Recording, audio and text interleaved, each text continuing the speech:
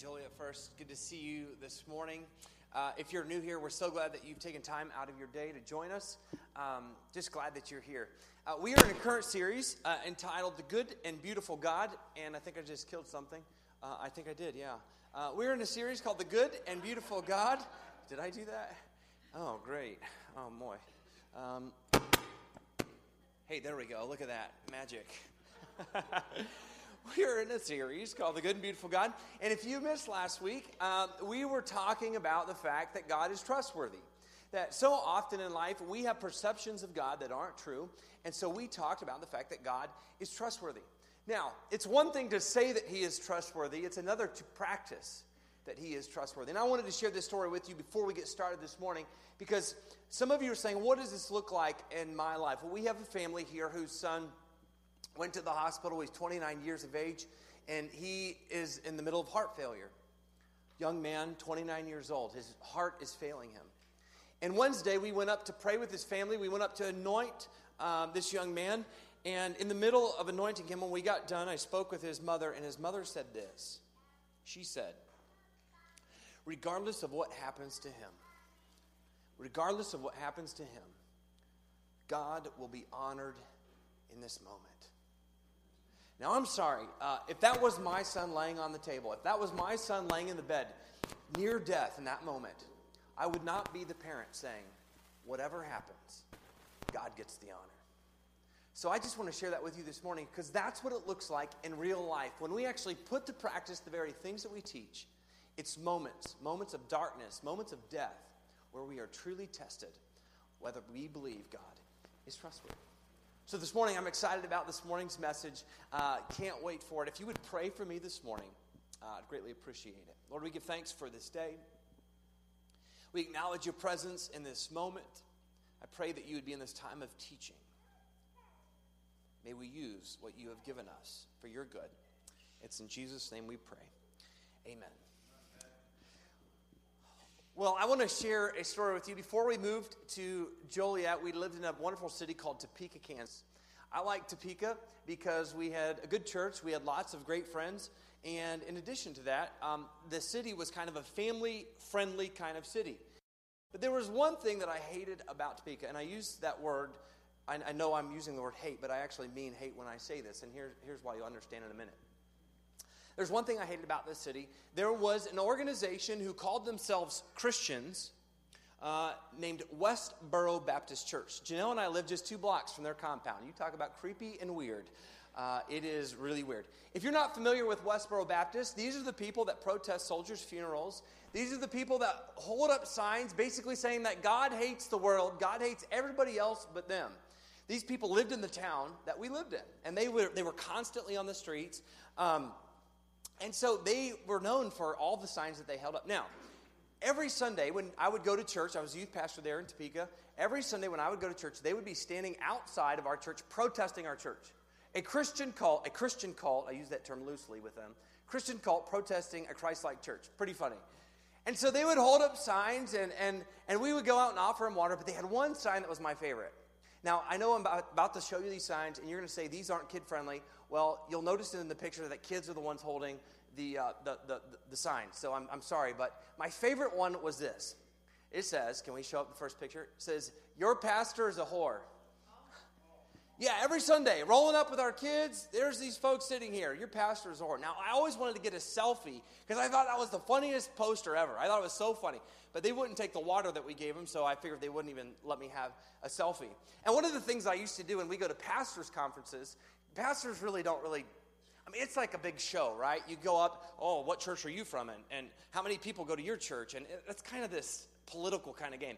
So, and often pastors aren't listening because they really don't care. And so what's funny is when people would ask me, where do you pastor? And I say, oh, I'm a youth pastor at Westboro Baptist. And they say, oh, how's that going for you? And I'm like, hey, here's a picture from our last youth rally. We had a great time. You should have been there. We're growing in numbers. No, but there was one time, my anger, after a while you just get used to it. It's a big circus and a big show. But there was one time, they were holding a sign. We pulled up to the corner where there's a Presbyterian church and a Lutheran church. And on the corner, my kids are sitting in the back seat. Janelle is driving them. And they have this sign. held up right next to our car. And it says, if you can't read it, it says Fag Church, and it has 2 stick figures on it. Now, I'll never forget this moment. Janelle came home and told me, Carter, who was 3 years old at the time, asked Janelle, what are those people doing with that sign? And then he asked this question, what are those people doing on that sign? So how do you explain to a 3-year-old what the people are doing on that sign? But the question that really bugged me the most was the first one. What are those people doing with those signs? You see, their message is a message of hatred. I find it funny that Jesus tells us specifically to fight evil with good, and yet their message is one of hate, that God hates you. He can't stand you. And this was the message that was perpetrated. How do you explain to your 3-year-old son that we believe in a God who is merciful and loving, yet there are people who claim to be Christians standing on the corner telling people how much God hates them? Now, here's the underlying message in this whole party, if you want to call it that. The underlying message is that you world, you sinful people, you haters that God can't stand, need to earn your way back. That you must earn your way back. And here's what I know to be true, right? This is what culture has taught us. This is what the world has taught us. In fact, we run by this sort of theme. We are learning the narrative of earning. We are learning the narrative of earning. That's what we do. From very moments we are born to when you are grown-ups, you are constantly learning. This is what the world wants you to know. This is how our lives are lived, is by learning the narrative of earning. It is the learn to earn culture. In fact, earning is defined by this. Earning is the gain of something deserved in return for your behavior. It's something deserved in return for your behavior. See, this is what it looks like in everyday life. My kids, right? I bribe them. They've learned this. The learning, the narrative of earning, they've learned this. That if they will clean the basement, if they'll clean the rooms, if they are good for the week, I will take you to Portillo's to get cake shakes. Now, they will do anything for a cake shake. Anything. But what they've learned is that if they work hard enough, if they just work hard enough, cleaning the rooms, cleaning their basement, being good to their mom, then they will earn the right. They will earn my favor to buy them a Portillo's cake shake. Men who are married, you know this. In your marriage, trust me, you know this. See, you think that if you clean the house, if you pick up after yourself, if you take care of the kids, or you take your wife on a romantic date, you believe that romance enhances your chances. Now, some of you know what I'm throwing down. You think you can earn your right, earn your way to enhance your chances. Let me just tell you, those that are new to marriage, that only works for the first year. Only work. They catch on to your schemes. I think about work, right? I think about people who are workaholics. I was a workaholic at one point in my life. See, workaholics think that they can just earn their way up in the world. That if I work long enough hours, if I work hard enough, if I work harder than the person next to me, then I will earn the favor of my boss. My paycheck will be bigger, my bonus will be bigger, and eventually I will earn a title that is bigger than everybody else. We think that we can earn our way up the ladder. Now, here's also something that's true. Let me tell you this. I'm actually talking about myself when I say this, because I've been there in this moment. In the learn to earn culture of workaholics, it's really about your ego. See, you have the need to feed yourself. You've done this, right? You've walked up to somebody and somebody says, "Oh, I've had a long week," and you let them know how many hours you've worked. Because if you don't work as many hours as I do, you're not as important as I am. In fact, you're not even equal to me, because my job's more important. And what we do is we work so many hours trying to get the title, trying to get the position, trying to get the money, all about me. Now, some of us would pawn it on our families. But you throw your hours around like it's a boxing match of who's better. You do. We do. In fact, this isn't something that we struggle with today. This is something that has been struggled with from the beginning of time. In fact, there's an ancient Jewish parable. I love this parable. Ancient Jewish parable that goes something like this. There was a king who hired many workers, He hired many workers, but there was one worker who was more efficient than all the other workers. And so it came time in the evening for the king to pay all the workers that he had hired for the day. And when he started paying everybody, the people that worked all day long, that worked all the hours all day long, were upset because the king paid the more efficient one the same amount. And here's what the king says in this parable. The king says, "You slackers and you losers." He didn't say that in the actual parable. That's paraphrase. That's my take on it. "The man who was more efficient did more in 2 hours than you did all day long. And he has earned the right to be paid this amount of money." He's earned it because he's worked hard. Now, here's what I know to be true about the learn-to-earn culture. Deeply seated within that system, deeply seated within that culture, we begin to thrive. We begin to thrive. Much of our performance is based upon grief or fear, guilt, and shame. Much of what you do is based upon fear, guilt, shame, and a longing for acceptance. And here's why. Because if you don't, you'll fail. And failure in that system leads us to a place of loneliness and isolation. Loneliness and isolation. Some of us have been there. Some of us have failed in life, and we have felt like we are all alone. We felt like we are isolated, and nobody even cares because we have failed. We have not performed well in the world. And here's the deeper problem with that system. When every situation, when every day, when every person, when every part of your life is determined by how you look, how you act, and how you perform, that learn to earn culture is perpetuated onto our understanding of God. Believe it or not, we think we have to earn our way to God. It's deeply seated. If you've been in the church for any time in your life, whether you want to acknowledge it or not, we feel like we have to earn our way to God. I'll be honest, one of my struggles every week, as much as I think prayer is important, and as much as I believe in it, and as much as I've practiced it, there are weeks where I just don't do it. And here's the game in my mind. You know what, Brad? You didn't pray enough this week, and because you didn't pray enough this week, I won't give you people to be responsible for because you just aren't in tune with me.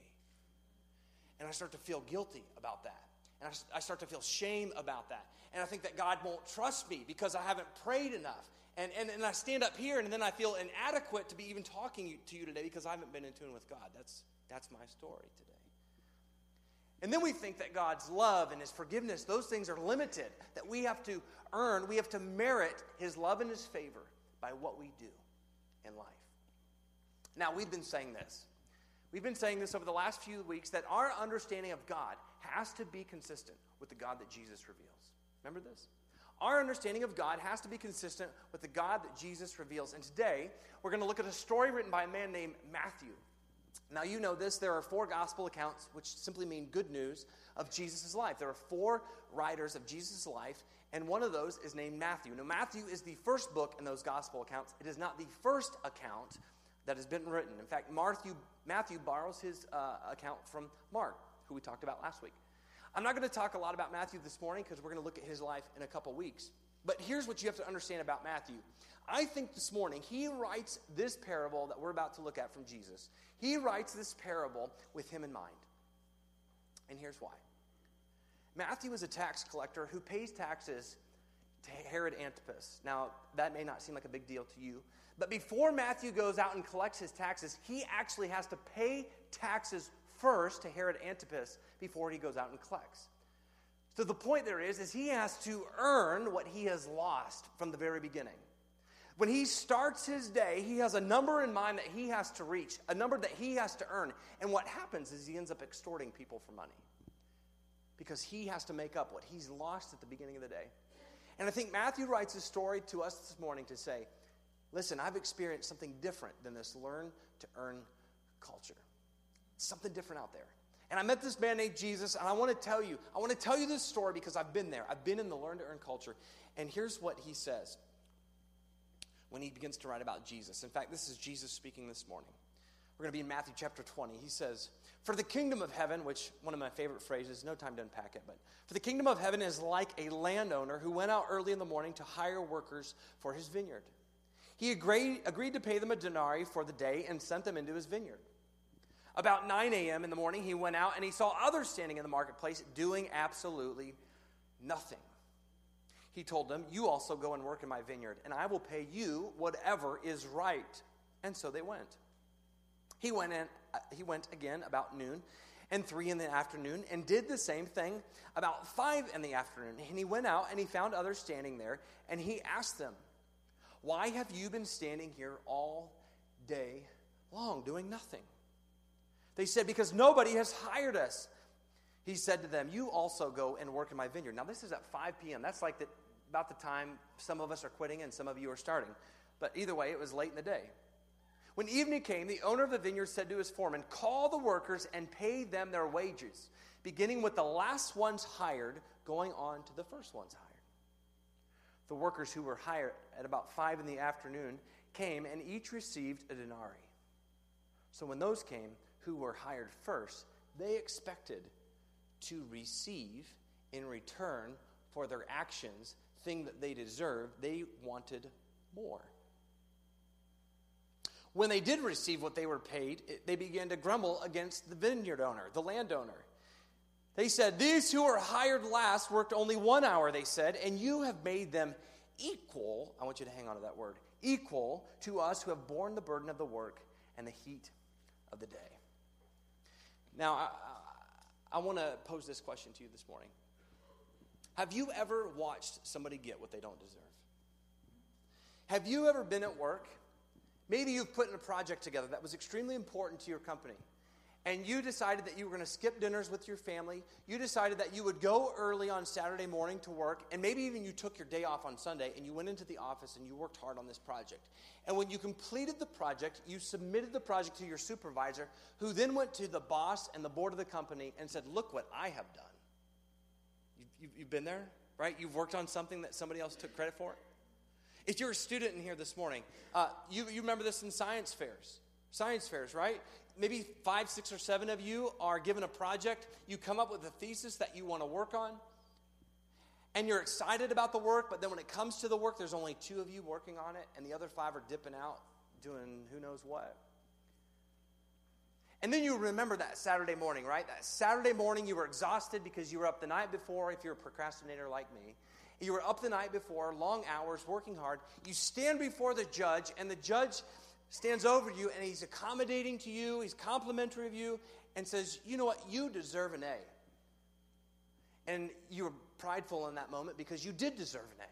But then you looked over, and there were the 5 other people who didn't do one thing to deserve it. You ever been in that place? It's interesting because we want to use the language this morning that the workers use. We do. In fact, I want to go back to verse 12. If you put verse 12 back up there for me. This is what the workers say. This is what we say in the learn to earn culture. Do we have verse 12? Can we go to it? It says this: "These who were hired last worked only 1 hour." And then they said this. "And you have made them equal to us." You have made them equal to us. You see, this is a statement of stature. It is a statement of status, and it's also a statement of ego. Who are you who didn't work as many hours as I did to think that you are better than me? Not only equal to me, but just better than me. Because if you're equal to me, then you think you're as good as I am. Who is this guy to make all the hours that we've worked, and this guy did absolutely nothing? Who are you to make them equal? They're not better than me. They're not better than us. They don't work hard as us. That's kind of the response in the learn to earn culture. Who are you to make them equal? You aren't equal. You're a bunch of peons. Have you ever been on the other end of that? You ever been on the other end where you feel like you don't work long enough hours, you don't have the greatest job, you don't have a lot of money, you don't have that big house or whatever you think it is that is successful in life, and you feel like you are not equal to the people who have earned what they have? You've been on that side?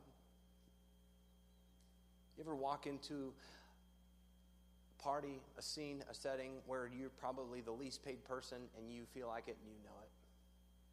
It's intimidating. You see, what the worker's statement is, when they say that, why have you made him equal to us? What they're saying is that in this world, we earn our equality. You must earn your equality. That's the world we live in. That's what you face every day. And whether you understand it or know it, this is how you feel inside, and it's also how you feel about God. That to earn God's favor, to earn God's love, to earn equality with God, you must earn it. Now, Jesus continues on. I love this. Do you remember the parable that I told you at the beginning, the Jewish parable about the workers? Do you remember this? The guy who worked harder than everybody else. He was more efficient than everybody else. And that the king, the master, said, you have earned what you've been paid. This parable was written about the same time that Jesus tells this story. And so here's what Jesus' response is. I love this. In verse 13, he says, I'm not being unfair to you, friends. This is the vineyard's response to the workers. He says, I'm not being unfair to you, my friends. Didn't you agree to work for a denarii? He says, take your pay and go. And I want to give the one who was hired the last the exact same thing that I gave you.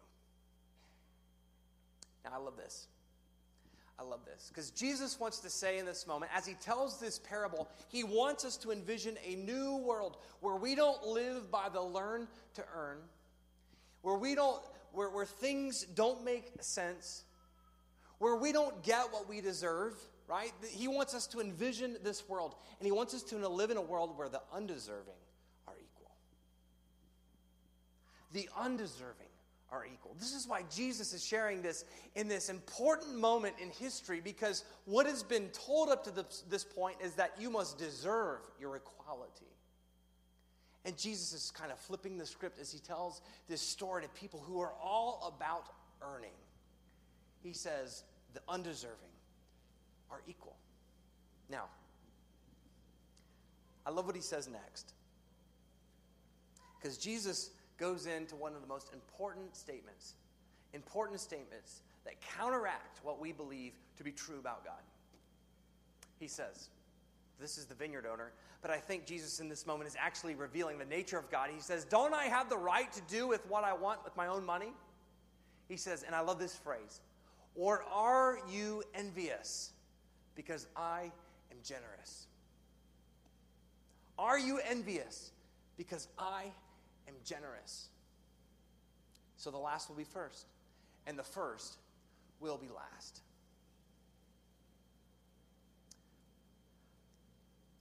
Let me be clear this morning. In our world, we get what we deserve. In our world where we live, we get what we deserve. In God's world, I love this, we undeservedly get what God graciously gives. In God's world, we undeservedly get what he graciously gives to us. Is that resonating with you this morning? Here's what I want you to know this morning. If you haven't heard anything this morning at all, if you've tuned out for just a minute, tune back in. Here's what I want you to know. This is what I want you to know this morning. That God is generous. That God is generous. And here's what I really want you to know. That God's story is built on unearned grace and unrestrained generosity. That God's story is built upon unearned grace and unrestrained generosity. This is God's story. This is the story that Jesus reveals to us today. This is an owner who freely gives to people who don't deserve. He gives to people who don't earn their way to him. Unearned grace, unrestrained generosity. Now here's what's interesting. We are generous people, but we are generous people to the things we take joy in. If you were to look at my coffee budget is quite extensive because I enjoy coffee. right? When you give to companies, when you give to people, when you give to organizations, you give to them, you're generous to them because you enjoy what they do. Right? During Christmas, when we walk around and we see the Salvation Army people ringing the bell, right? We put our leftover change after spending thousands of dollars. We put our leftover change, okay, maybe not thousands, okay, hundreds of dollars or $50 or whatever it is, and we put our leftover change in. Why? Because in that moment, we enjoy giving at a time where it feels good. So here's my question. By nature, we give to the people that bring us joy. We are generous to the people that give us joy. Why would God not be the same? Have you ever considered that perhaps God takes joy in each of you? That He created you, and He loves what He's created. And because He loves what He's created, He loves you, He takes joy in you, and He is generous to you. In fact, I love this. We have a neighbor across the street. They have a little son named Jack. He is a handful. He's the cutest little baby. Listen, you could scream at Jack. You could yell at Jack. You could get in his face or scare him. You could do whatever you wanted to do, and the kid would literally smile at you. My kids run by on the rollerblades, and he's sitting in his little pack and play, jumping up and down at the screened in door, and he's like laughing his head off at him. He just thinks they're funny, and they are goober heads. But it doesn't matter what you do, who you are, what you look like, or how mean or how happy or how nice you are to Jack. He will smile at you. And I think this is how God looks at us. Are you at a place in your life where you feel like God's not smiling at you? Do you feel like when God looks at you, He's frustrated? Do you feel like God is the God who's standing on the corner telling you how much He hates you? Is that the God that you know? Because I'm telling you this story this morning because I need you to understand that God takes joy in you, and because He takes joy in you, He is generous to you. He's generous with His forgiveness. He is generous with His love, and there's nothing that you could do to turn you away from Him. So here's something else I want you to know. I don't know if we have this. I don't think we have this on the slide, but you are what you believe to be true about God. That's free. I don't have that on the slide, so this statement's free. You are what you believe to be true about God. I find it funny that oftentimes people who've been given so much forgiveness and grace are unwilling to return that favor. So if we believe God is generous, if we believe God is giving, then why do we hoard those things as though they are finite, and that we forgive people so often that eventually forgiveness will run out? Like, we tend to think that these things are commodities that eventually they'll run out if we just keep doing them over and over again. If we love people too much, if we forgive people too much, if we're nice to people too much, if we're happy too much, we have to be angry. If we're happy too much, eventually happiness will run out. That's what we think. But when we begin to take a look at who God is, we understand that God is generous because He gives out of abundance and compassion, and it is never ending. It's never ending. Never ending. So if you believe that God is generous, if you believe that to be true, then what does that say about you and how you are generous to other people? Do you delight in other people? Do you take joy in other people? Are you generous with the generosity that God has given you? That's the question this morning. So you're saying, well, what do I do with this? Right? What do you want me to do with this? What do I do with the fact that God is a generous God? I think one of the things that we struggle with is the images that we have of God. I can't get the signs of God hates you and everything else that I showed you this morning out of my head often. And so we need new images. In fact, this is what I want you to do this week, is I want you to get new images of God. I need you to get images of a generous God in your mind. And you're saying, Brad, how do I do that? Hey, listen, thanks for asking. So glad you asked this morning. There's a wonderful psalm that we all know, Psalm 23. Psalm 23. Part of what I try to do every day, and I don't do every day, part of my prayers that I say every day, Psalm 23 is in those set of prayers. And at first I thought, oh, that's just a dumb psalm. I don't need to say that, But I remember the guy who taught me the importance of this prayer. He said, he said, Psalm 23 is filled with imagery of who God is. And the more I begin to pray it, the more I begin to think about it, there are some things that really begin to resonate with me. I've always been struck with the phrase, lead me down the paths of righteousness for his name's sake. The words for his name's sake always caught me because, often we do things for our own sake, not for his sake. But then I started thinking, what is righteousness? Righteousness is about God's restorative work in the world. It's about his restorative love and justice in the world. And what does restorative justice and love require if you're going to walk down that road? For you to walk down the shadow of the evil of death. If you're going to actually follow God into the unknown, it's going to feel dark. It may feel like failure. And you know what God does? This is what he says. He sets a table. He sets a table before you in the presence of your friends. No, he doesn't say that. He says your enemies. Your enemies. That when we walk the path of righteousness, this is a God who prepares a table with your enemies. And you're saying, what is good about that? And this is the imagery that gets me. Right after following this idea that you will sit with your enemies, he says, and I will anoint your head with oil until your cup overflows. And I think about, you say, we anoint people here every once in a while, and anointing is about receiving God's power and goodness. Right? If you need power for a situation that you feel like you can't get out of, if you need God's grace and his mercy to forgive someone you feel like you can't forgive, the beauty of him anointing you, is you receiving God's power in that moment. So this week, I want you, when you sit down after you've gotten lots of sleep, week 1,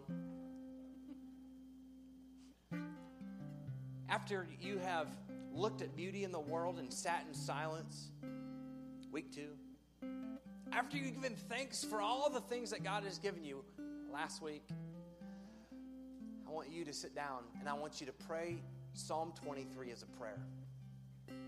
Not as something that you just have to recite, but let these images of a Father who leads us beside still waters, who restores your soul and makes you whole. Let those images pour over your life this week, because some of us don't have images in our mind of a God who is generous and loving. And I want you to experience the God that is generous and is loving. Let me pray for you. Lord, we give thanks for this day, for this moment where we can experience and come to know a God who is so full of love, so full of grace, and so generous to us today. And so we thank you. Maybe this morning we need new images of who you are in our minds. And we need to replace them with the images that have been shaped by the world. So this morning we invite you into our lives. We invite you into every part of who we are. And we pray that this week we will begin to know a God who wants to give, because he is generous to us. You are generous to us. And so we give thanks. And it's in Jesus' name we pray.